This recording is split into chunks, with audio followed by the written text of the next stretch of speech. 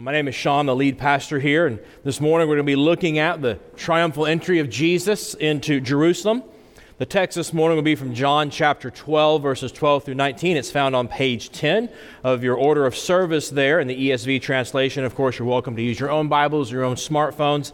If you don't have a Bible and you would like one, there should be one in the chair in front of you, and this morning's passage can be found on page 845. And if you don't have a Bible, please feel free to take that one as our gift to you. We'll be glad to give that to you. So, Easter week is finally here. I love Easter. I love just all the build up to Easter. I love all the stuff that happens throughout this time of Easter. And you know, being a Presbyterian, there is kind of this pressure, though, in our denomination by some that, we're supposed to celebrate the birth and resurrection of Jesus every Sunday.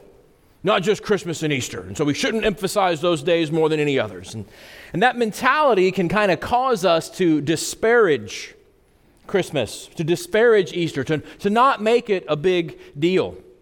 And I admit I was part of that tribe for a little while, and so I know what I'm talking about. But here's kind of what occurred to me, is that we should celebrate our marriages every day. If you have a good marriage, you should celebrate that every day, and I hope you do. But if you have that mentality, let me tell you something. You better remember your anniversary. Just saying. Because it's important to every once in a while, especially annually, to set apart special times when you remember details and you really dig in together. And so we're going to do that over the next week, of really dig into all that our redemption entails. We're going to do that today with the triumphal entry. We're going to do it Thursday night at 6:30 with the crucifixion at our Maundy Thursday service. You're going to want to come to that. Bring a friend to that. And then we're going to do it Easter morning, next Sunday, with regular worship at 8:30 and 11. Invite a friend. This is the time of year when people are open to invitations to church. So that person who just came to your mind right now that you're scared to talk to, I have one too, I know. Invite them. You never know what the Lord can do, especially this time of year when people expect these things. So here we are on Palm Sunday. What's going on in John 12 before we get to this passage? So the so-called triumphal entry is going to happen here. And right before this, Jesus has been at this even smaller town called Bethany, where this guy named Lazarus lived, where this guy named Lazarus died, and where Jesus raised that man back to life. And now, with this big crowd following him because he raised Lazarus from the grave, and they're like, you would be, wow, this is amazing. Now he's heading into Jerusalem for the last week of his life. And that's right where our text picks up. John chapter 12, verses 12 through 19. The next day, the large crowd that had come to the feast heard that Jesus was coming to Jerusalem. So they took branches of palm trees and went out to meet him, crying out, Hosanna! Blessed is he who comes in the name of the Lord, even the King of Israel. And Jesus found a young donkey and sat on it, just as it is written, Fear not, daughter of Zion. Behold, your king is coming, sitting on a donkey's colt. His disciples did not understand these things at first. But when Jesus was glorified, then they remembered that these things had been written about him and had been done to him. The crowd that had been with him when he called Lazarus out of the tomb and raised him from the dead continued to bear witness. The reason why the crowd went to meet him was that they had heard he had done this sign. So the Pharisees said to one another, You see that you are gaining nothing. Look, the whole world has gone after him.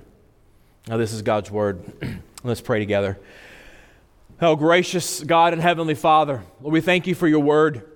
We thank you, Lord, that you have revealed yourself to us, that we might know your truth, that we might know you, that we should see ourselves as we are, and then see Jesus in all of his glory and beauty as the atoning sacrifice for our sins. We pray, Lord, that even this day your gospel would be manifest in our hearts, that we would taste and see that you are good in Jesus. And we pray this, Lord, in Jesus' name. Amen. So it's a pretty familiar event for those of us in church world, right? People are thronging around Jesus. They wave palm branches. They lay down their cloaks on the road. They cry out, Blessed is he who comes in the name of the Lord. But what I want to do is I want to look at it kind of through new eyes this morning. Eyes that helps us see beyond what's happening on the surface to really what's going on here. And that gets us to our theme for today, which is this. That missing the grace of a servant, we flock to the spectacle of the popular. We're going to see that Jesus doesn't come as the Savior we want, but as the Savior we need. So let's jump right in with the Savior that we want. So it's the beginning of the Passover feast. It's a hugely important celebration in Jerusalem. And Jerusalem is just packed to the gills with people at this point. Now, I know if you've looked into this at all, there's like liberal commentators out there that say there's like 17 people at the triumphal entry. Okay, they're wrong. They're making it up. Most scholars estimate that first century Jerusalem can swell to over 1 million people. We actually have records from Roman record keeping where they would purposely send in way more troops to help this occupied region in the month before Passover because so many people would come. Since it's such a big deal, let's remind ourselves real quick, what is Passover? Remember the Prince of Egypt, or maybe a previous generation. Remember Charlton Heston? Remember the 10 plagues on Egypt, right? Okay, so the last one is the death of the firstborn sons. But what God instructed his people to do was to kill a lamb, take its blood, wipe it over the entrance to your house, and that angel of death will pass over your house, saving your firstborn son. And so the Lord redeemed the firstborn sons of Israel that night and did not do so for the firstborn sons of Egypt. It finally broke the will and resolve of Pharaoh, and he let God's people go shortly thereafter. And so Passover became, in subsequent years, the annual recognition of the entire Exodus event. It was one of the biggest holidays of their year. And so John tells us here that people, this throng of people, they're gathered here for Passover. And this huge crowd, John says, is now pouring out of Jerusalem, excited to see this Jesus guy coming. They're so excited they rip palm branches off trees and start waving them around in excitement that Jesus is coming. And in verse 13, the text tells us literally they keep on shouting. They won't let up. This isn't just a one time, let's see what he says. They're so excited they keep on shouting. Hosanna! Blessed is he who comes in the name of the Lord.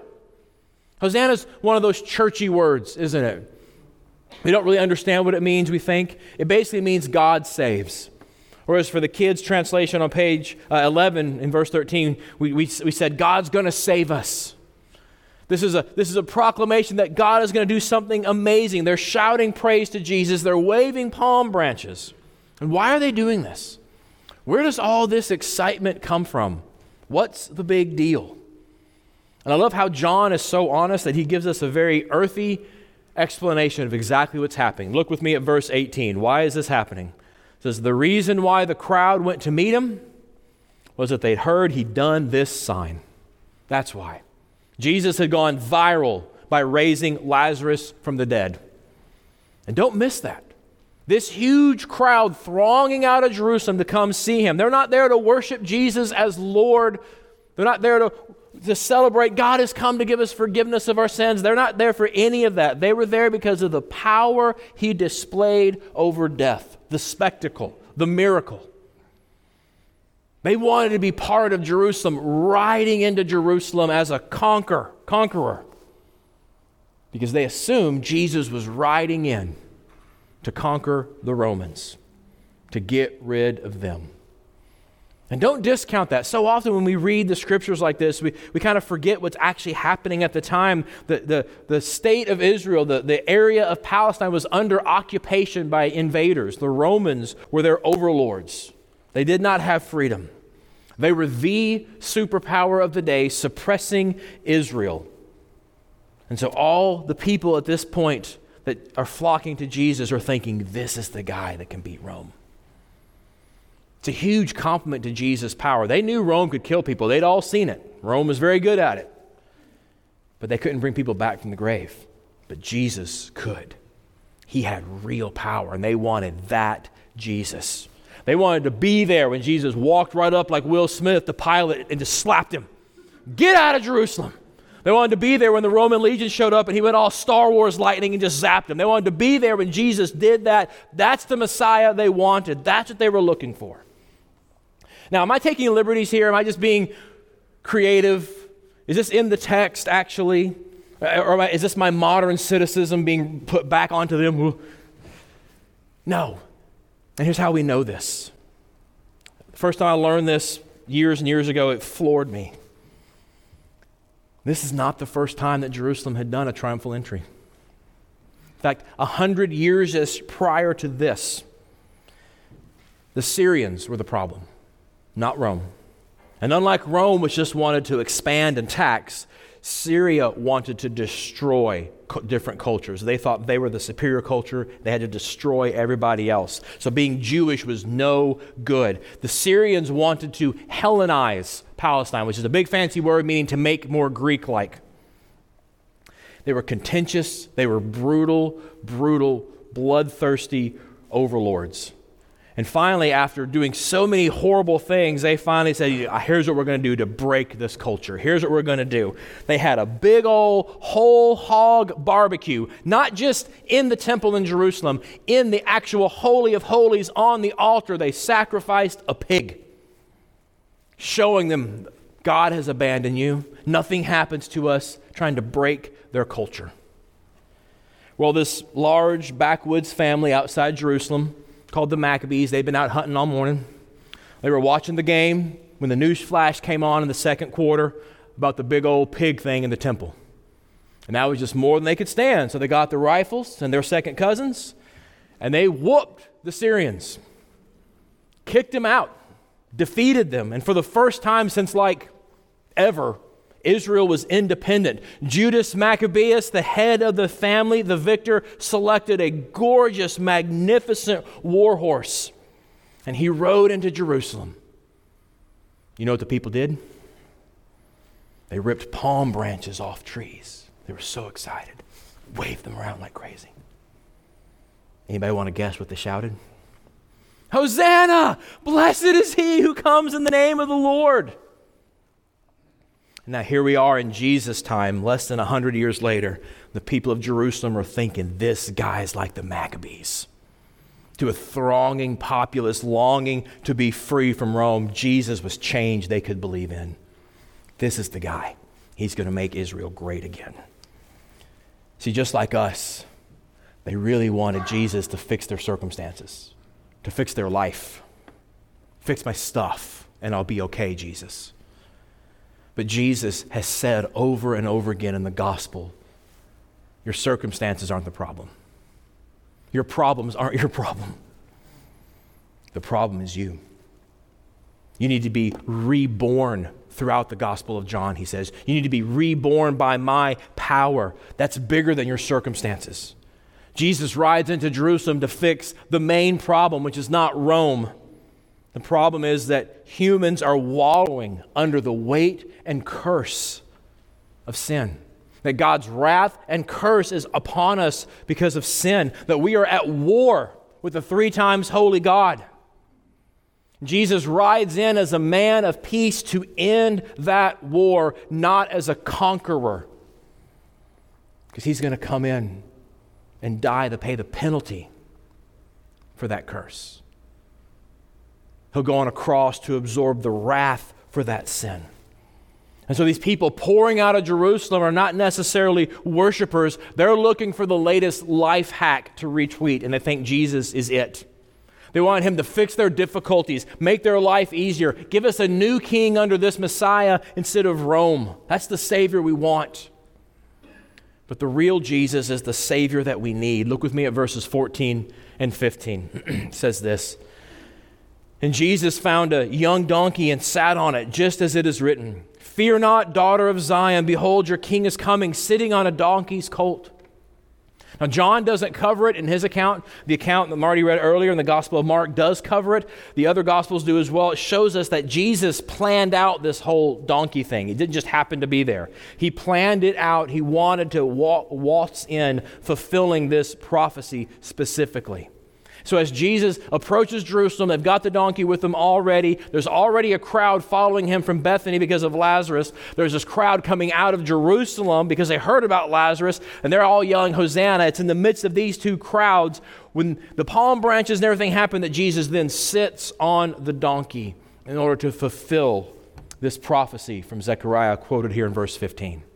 And in doing so, Jesus makes two statements by doing this. First, he proclaims by this action that he is a worthy Savior. Here's what I mean by that. Every 5 or 6 years, it's always about this time of year, because publicists are good at what they do, somebody writes a book that basically says, Jesus never claimed to be God. The church just made it up. I was listening to the most recent clown who wrote a book like this. He was on NPR, which is my first mistake. Anyway, so I was listening to NPR, and this guy's on there just going on and on about how Jesus never talked about this. And I kept thinking, man, I can quote you so many places in the Gospels where he does. So, the only way you can do that is you have to take a Sharpie and be like, well, nope, and you get the Thomas Jefferson Gospel there. But this is one of those places where, fine, even if you say that, it's not true, but if you say that, this is one of the places where Jesus implicitly proclaims his deity.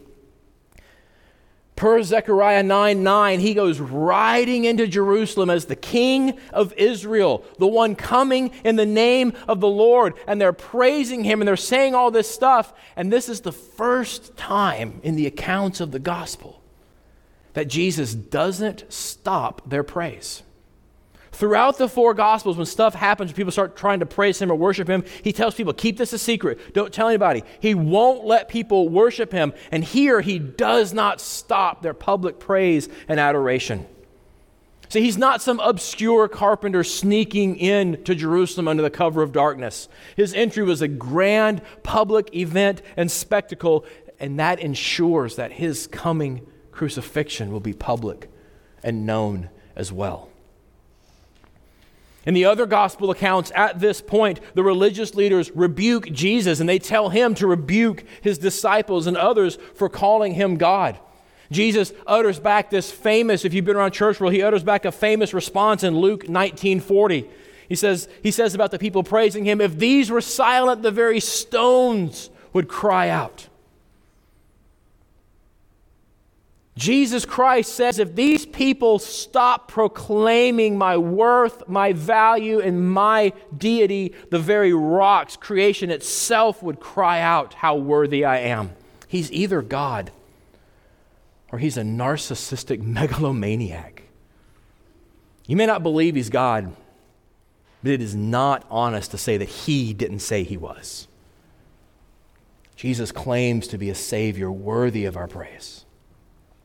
The second thing he does here by riding in on this donkey, the second statement he shouts out basically is that he is a peacemaking Savior. He's riding in on a donkey. He shows what kind of king he's going to be. Judas Maccabeus got a war horse. Choosing to ride in on a donkey is not very impressive. You don't put that on a water bottle, right? People don't have that as a sticker on the back of their truck, right? Molon Labe, and there's a donkey. Yeah. You don't have that. He's signifying peace because the crowd, just like us, doesn't recognize they're already at war. Jesus rides in to end the war with his own blood. Because again, Rome's not the real enemy. Like all people, they were born in sin and rebellion already, and they're at war with their Creator. And so Jesus rides into Jerusalem as the Prince of Peace, because by his blood, by his atoning death for sin, he will end the war and bring peace with God. And as we mentioned before, at this point, there's another crowd following him. He's got people coming out. There's a crowd behind him. Look with me at verse 17. It says, the crowd that had been with him when he called Lazarus out of the tomb and raised him from the dead continued to bear witness. So Jesus has raised Lazarus from the grave. It spread like wildfire because of these people. Notice that they keep bearing witness. They keep talking about, we saw him raise Lazarus from the grave. They had been there when he raised Lazarus, and they wouldn't stop talking about it. They made sure it went viral. Everybody had seen the TikTok of Lazarus coming out of the grave. It was amazing. See, John here presents us a picture of just this very raucous scene. Jerusalem kept on shouting, Hosanna, blessed is he. The crowd following kept on shouting about Lazarus.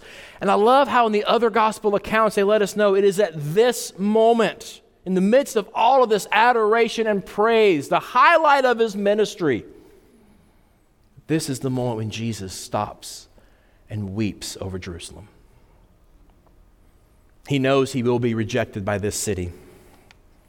Once he makes his mission clear, the city that shouts Hosanna now, in a few short days, will shout, crucify him. When he doesn't do what they expect, all these people who made him go viral will cancel him. But Jesus does it anyway.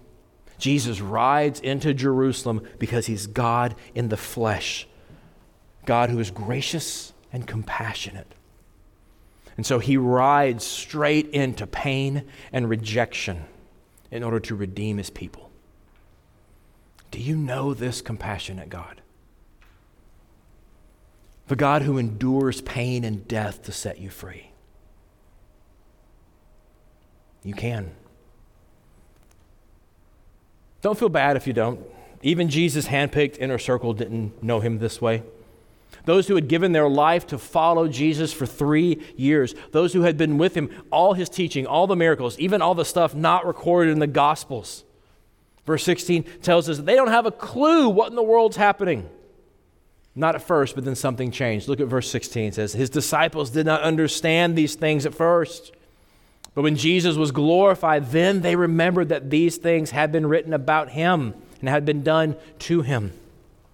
I love how casually John mentions the glorification of Jesus. It's a big fancy church word that means he's basically came back to life with a perfect body. Note that John is writing this account within the lifetimes of people who were there, who could contradict him. He could be like, I was there. That did not happen that way. And John feels no need to prove the resurrection. He just states it as a settled fact. Once it happened, then they were changed. And that settled fact makes all the difference. In the light of the resurrection, the disciples understood that Jesus Christ rode into Jerusalem as the Passover sacrifice, the Lamb of God who takes away the sins of the world. The reality that Passover looked forward to is happening right in their very presence. It's not a coincidence that Jesus rides into Jerusalem on Passover week. Passover had always looked forward to the coming one, the ultimate Lamb whose blood would save all people from death. Remember, if you've been around church world, remember what John the Baptist does the very first time he sees Jesus? What does he say? He says, behold, the Lamb of God who takes away the sin of the world. And that man, to that crowd saying that sentence, he may as well have said, look, Passover is right there. Because Jesus is the Savior we need. In the midst of all the fanfare, the disciples don't get it, but in light of the resurrection, they do. Jesus came to put away sin by the sacrifice of himself. Do we understand that about Jesus? Who do you say Jesus is? I mean, really? Is he a great teacher? Is he a good moral leader? Or because of the resurrection, do we see that Jesus is so much more? Teaching was not his main goal. In fact, one time someone came up to him and said, hey, good teacher, let me ask you a question. He goes, hup, why do you call me good? Not a good teacher. Modeling a godly life, not Jesus' main purpose. Jesus came to live the life we should have lived and to offer up that perfection to God in our place.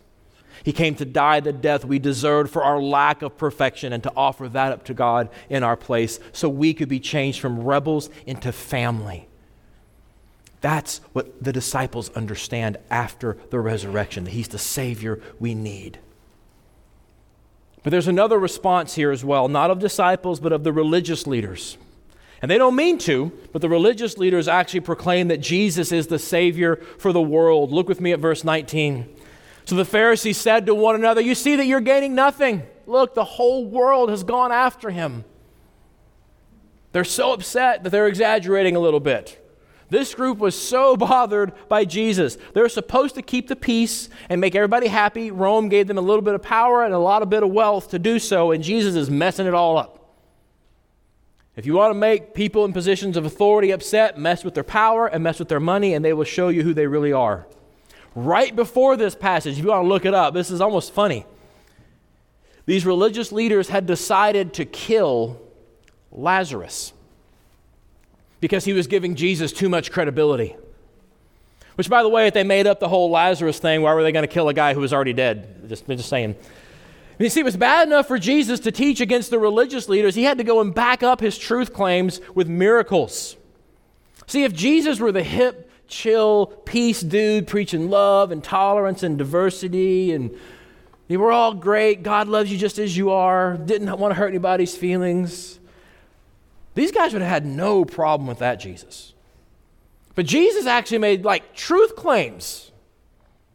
He calls the religious leaders snakes, tombs, hypocrites in public. See, like most people then and now, they wanted to tame Jesus. The Jesus who confirms that they're okay. But the Jesus who calls sin, sin, and then points to God's holiness, and then has the unmitigated gall to proclaim that he is the only exclusive way to God, and there are no others. Cultural leaders then and now, they don't like that Jesus. You have to appreciate the irony here that when these Pharisees say the whole world is following after him, they mean all the different kinds of Jewish people from across the Roman Empire in town for Passover. But writing a generation later, John changes their words, and so that they confess that Jesus is the Savior for the whole world. Who is Jesus for you? You know, I became a Christian when I was 15, and the church I grew up in preached the gospel.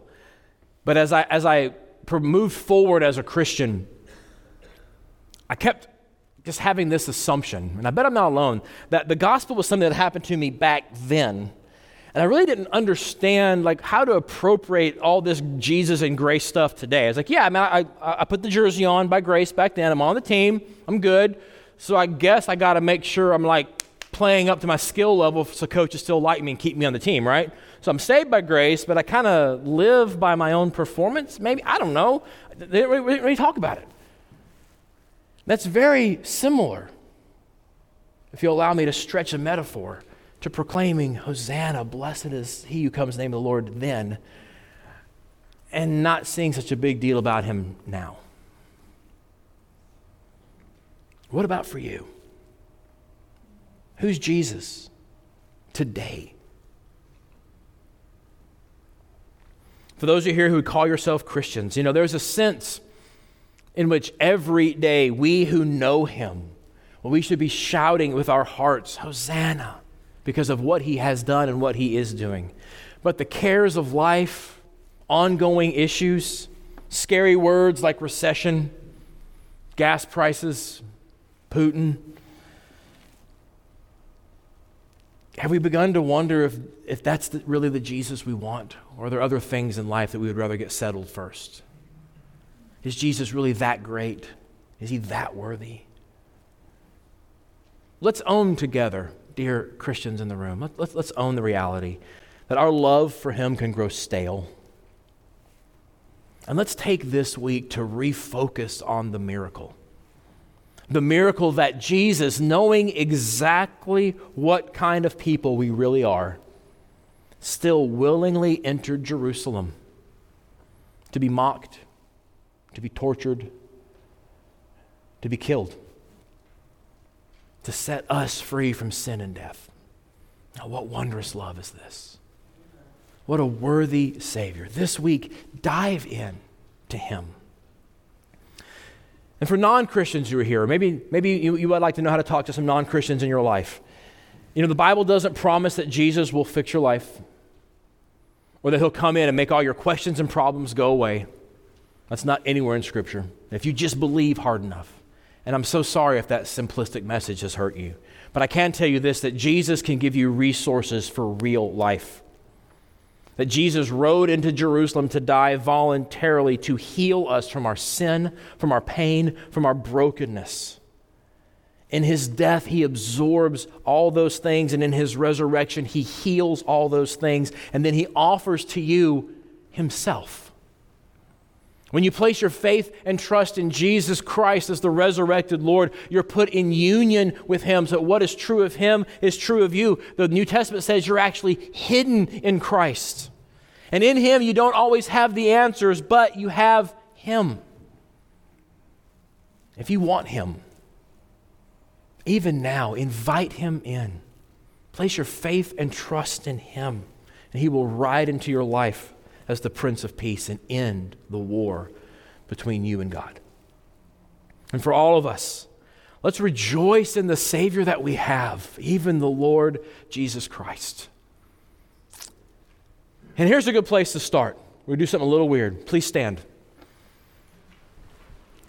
I know we're Presbyterians, but we're going to get through this together. Put this slide up, please. Let's shout this together to our Lord and Savior Jesus Christ. Hosanna! Blessed is He who comes in the name of the Lord. Let's pray. Now, gracious God and Heavenly Father, You are the great Creator of all things, and we bless You. Oh Lord Jesus, You are the King of kings, who was slain for us, that You could purchase with Your blood men from every tribe, language, nation, and family. You are He who came in the fullness of time to fulfill the law, to redeem us from the curse of the law. And so we praise You and say, Hosanna, blessed are You who come in the name of the Lord God Almighty. And we pray, Lord, that this week by Your Spirit, You would sear into our hearts more and more the reality of what Jesus has done for us. That we would see our sin, and instead of wallowing in selfish guilt, we would immediately see Jesus in His sacrificial beauty and rejoice that Christ is risen, that Christ will come again. We pray, Lord, that You would help us to see ourselves as we are and then to see Your gospel, and that we would be changed. We pray this, Lord, in Jesus' name. Amen.